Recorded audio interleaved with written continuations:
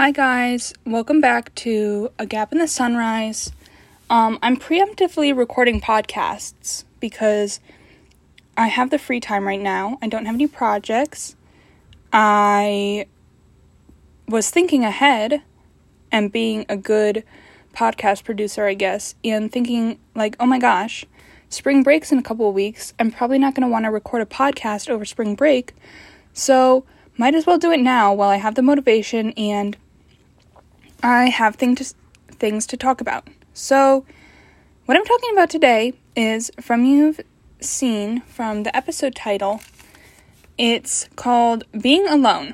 And I want to talk about this because, point of view, okay? I'm setting the stage. I'm sitting in my room with my phone on my desk. I just got off of work, and this sounds really sad, but for the past 24 hours, I've basically been by myself, and I've interacted with people a very minimal amount, and usually, this is really good for me.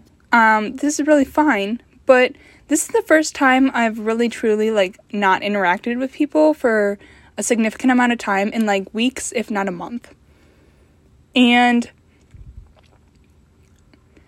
I'm not sure how I like it because I'm a self-proclaimed introvert, okay? Or at least I was for a very long time.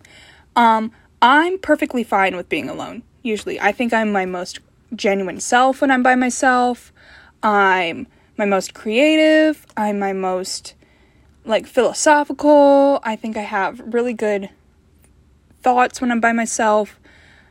And I'm usually pretty good at keeping myself entertained. I do recharge and I do crave alone time. Being by myself, sometimes that's all I need, okay? But I'd say within the past year or so, being by myself has not been super fun, particularly. I have been around people pretty consistently, mostly throughout college, obviously, because I'm living with someone, in my home, basically my whole life, because if you get alone time in a house full of 9 people, that's, sacred, and I've been constantly, moving and going and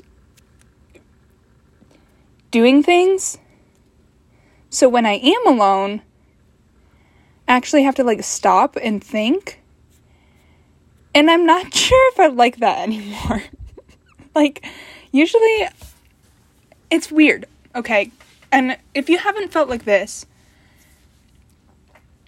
it's a very weird feeling, and I'll try and explain it for you. So, it's really nice at first, right? Because I'm oh my gosh, I'm by myself, I can recharge, I can do what I want, I don't have to, be performative at all. Not that I'm, constantly performing, but, you don't have to put on, a happy face for everyone else. You can kind of just be whoever you want and, feel whatever you're feeling in that time. Which is really great until you start feeling like shit and you're oh my god. Now I have infinite amount of time to hyper-focus and psychoanalyze every single movement I constantly make, every word I say, every interaction I have, and then you're oh shit. And then you kind of get stuck into doing this way too much, and you start questioning your life, and it gets a little bit existential, it gets a little bit crisisy, but instead of focusing on that, I think I'm going to focus on, in this podcast, in things you can think about, or how you can use, that alone time to your advantage. Because if you're like me, maybe you're like me, and maybe you really like being alone, and maybe sometimes being with people overwhelms you, But instead of getting into, that spiral, that overthinking spiral, if you can relate to that, here are some things you can do with your time instead of just hyperfixating on your life. So, thing one you can do, be creative. So, I'm a big lover of the arts. I'm a big supporter of the arts. Obviously, if you know anything about me, I love to draw, I love to paint. Sometimes I write stuff, but that's more secret. I don't let anyone read whatever I write. But I think being creative allows you to have that outlet and, like, think, but in a positive manner, right? So your brain's already going to be moving, right? Your brain, the wheels in your brain are already going to be churning. They're already going to be doing stuff. So why don't you give them something to do instead of just keep going through the same thoughts over and over? So sometimes when I'm by myself, I like to start writing a little bit. That's something I've been more recently doing, and I really like it. I just write down my thoughts or feelings on a page. This is just journaling, basically. Or, I try and be creative with my writing and, like, be more eloquent and, like, describe something, but in, like, a more beautiful manner. Or I don't write stories or anything, but you could do that if you wanted to. Sometimes it just helps to, like, to get your brain on a piece of paper, and then it just kind of gets everything out of you before your brain can, like, cling on to it and start making problems out of things that aren't problems. And this is definitely linked with my anxiety, because anxiety is your brain trying to make something into a fear, okay? So it's trying to make a problem out of something that isn't a problem, because when something is a problem, then your brain can start to work to solve it. But if it's not a problem, then your brain just keeps mulling over and mulling over and mulling over it. And that's what anxiety is. So if you can put it onto a piece of paper, or you can get it out of your brain, then you can start, your brain doesn't try and cling on to it and solve it anymore. It's just there. And then you're like, oh my gosh, this isn't really a problem or anything, you know? This is just there. And then you can kind of start moving on. So I think writing is a really good creative activity. I also like drawing a lot. This is not for some people. Well, all of this might not be for some people. But drawing is really nice because it's like thinking, but in a tangible form. And you don't really have to think. Well, like, okay, for me, drawing is thinking about, like, something physical and tangible in front of you. So I really like drawing things looking at a picture, because then I can look at all the shadows and, like, the light and how the colors bounce off of things, and it gives me something physical for my brain to focus on and to kind of analyze, instead of analyzing thoughts in my brain. So I can look at how the shadows reflect off a different material, or, like, different textures, and put that on a piece of paper instead. And it gives me something to pinpoint myself on, you know? It gives me something to focus on. And that really helps too, because it gets that energy out of me, and it gets that, like, hyperfixating energy somewhere to gravitate towards that isn't just going in loops in my brain. But really, any creative activity works. Like, maybe you're a person who likes to sing. Maybe you're a person who likes to dance. Maybe you're a person who likes to paint. I mean, what other creative fields are there? Maybe you like to make pottery. I don't know. But I feel like any of those things will really help you when you're kind of thinking a lot when you're being alone. Also, I just realized this sounds like an Emma Chamberlain podcast, like, way too much. But I'm going to roll with it, because I think I'm putting my own personal twist on it. And if it does, I'm so sorry. But this is also coming from me, so I don't really have to explain myself. The next thing you can do when you're alone that I think sometimes helps is reading a book. and particularly reading a shitty teen romance book.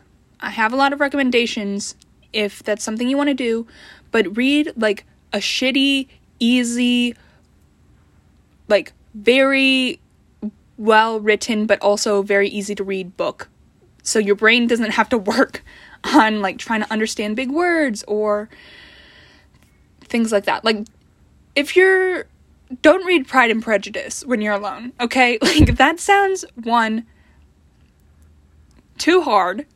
2, it sounds like too much brain power. Like, you want to like make your brain work, right? But you don't want it to work so much that you give up immediately.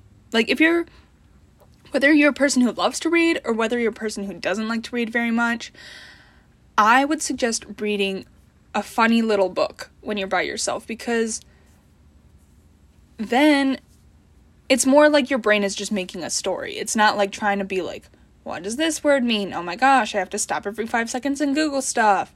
This is how I read books sometimes. It's really annoying. But if you read like a shitty teen romance novel, then your brain doesn't have to think, and it just makes like pretty pictures in your head. And again, you're making the wheels of your brain work, but in a easy and non-stressful manner. Like, you're just using that kind of, I guess that's being creative again too. You're using that creativity to make your brain do stuff, but not stuff that is super, super difficult.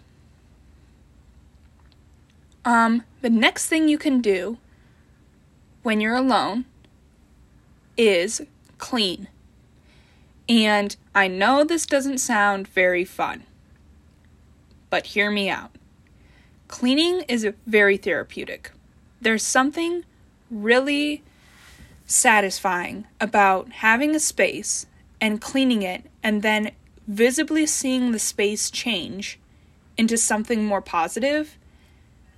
And also it makes you feel like accomplished as fuck, because there's like this stigma around cleaning that like people like it's stupid and dumb and like people don't like it, but it can be very therapeutic, and it's also perfect to do when you're alone, because like what better things do you have to do? You know, like if you've been pushing off like even just like wiping down your desk, like if you do that really quick, it takes like 10 seconds, and then you see this like physical change of like it becoming cleaner, and then you can be like, oh my gosh, look how great I am. I just did this for myself and I cleaned, and it was something I was putting off. So that's awesome, you know? And it's a good thing when you're alone, because I feel like it's a form of self-care that people don't really talk about, because I feel like a space really reflects people internally. So I know like when I'm having a bad moment in my life, my room and my closet especially reflects that. Everything becomes very messy. I just start like throwing clothes everywhere. We all know like the clothes chair, you know, the dreaded clothes chair where you just like, whether it's clean clothes or dirty clothes, you just throw it on the chair in the corner of your room. I am very much that type of person when I'm having a bad time in my life. But when I'm having a good time in my life, everything is clean, everything is put together.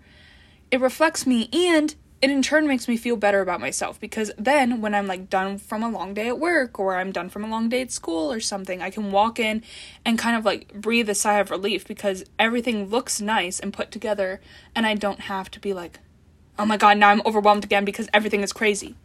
You know, so if you're alone, you have nothing better to do, you should clean, because the process of cleaning is therapeutic and the results of cleaning is therapeutic, because you get to feel calmer in whatever space you are in. And if you're a person who thrives in that kind of chaos, maybe you are, maybe don't clean, because then you'll lose things. But I really think cleaning is good for everyone, and striving to be a clean person is good. The next thing you should do when you're alone, again, kind of another form of self-care, is take a shower. And I know what you're thinking. This sounds very obvious, and I think you should shower anyway. But when you're alone and have nothing better to do, and you're just kind of thinking, showering is really good, because if you're like me, maybe this is just a me thing, but I don't like showering. Maybe this is controversial, but I think it's a chore. I think it's annoying. I only do it because if I don't, I feel disgusting, and I am disgusting, and I don't want to feel like that. But the physical process of showering is just so dumb to me. It's stupid. I don't get anything from it. I shower very quickly and then I'm done. Like, I like feeling clean after. I like that I'm not dirty anymore, but I hate having to set aside time to go shower, okay? So, when you're alone, I think that's something good to do because, one, it's the perfect opportunity. You have nothing better to do, might as well get it over with.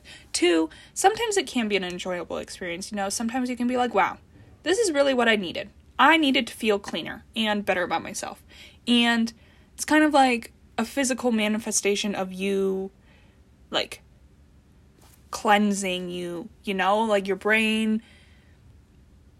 How do I explain this? It's like you are clearing your head and clearing your body, and those two kind of like correlate, and you can kind of just take a deep breath for a second, and that's kind of nice. But 3, this is the main reason for me, is I don't know when I'm going to want to shower again, so might as well do it when I'm alone and I have nothing better to do, and make myself do it then, because if I'm too busy, one of the first things to go is showering. And yes, that is a disgusting fact. Yes. Maybe this isn't the best. And this is definitely a personal problem.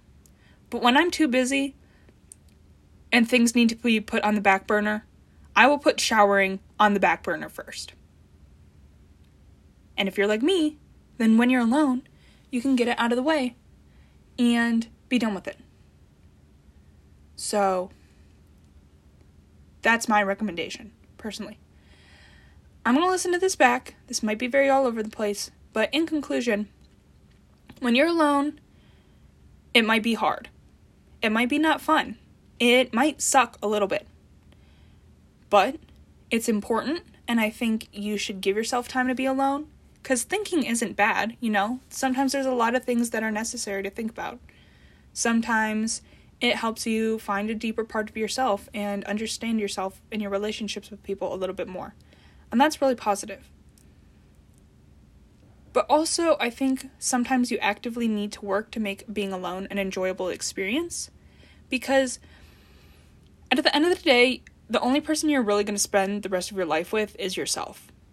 Like, you can't escape yourself. And so, I think learning to be alone is important. And learning how to not deal with being alone, but make being alone a positive experience is important, because it's going to be something that stays with you the rest of your life. And if you find being alone a little hard, then you can find ways to cope with it. But hopefully those coping mechanisms will eventually turn into a positive experience where you can be like, you know what? I really just need some alone time right now to recharge and to give myself a moment, give myself a little bit. And that's something you should probably incorporate into your life, and maybe can incorporate into your life more. Okay, this podcast is a little bit on the shorter side, so hope you enjoyed. Sorry if it was a little ranty, but you can listen to these podcasts on Spotify or Apple Podcasts at A Gap in the Sunrise. I have new episodes every Tuesday at 3. So, yeah. Hope you're having a great day. And love you all. Bye.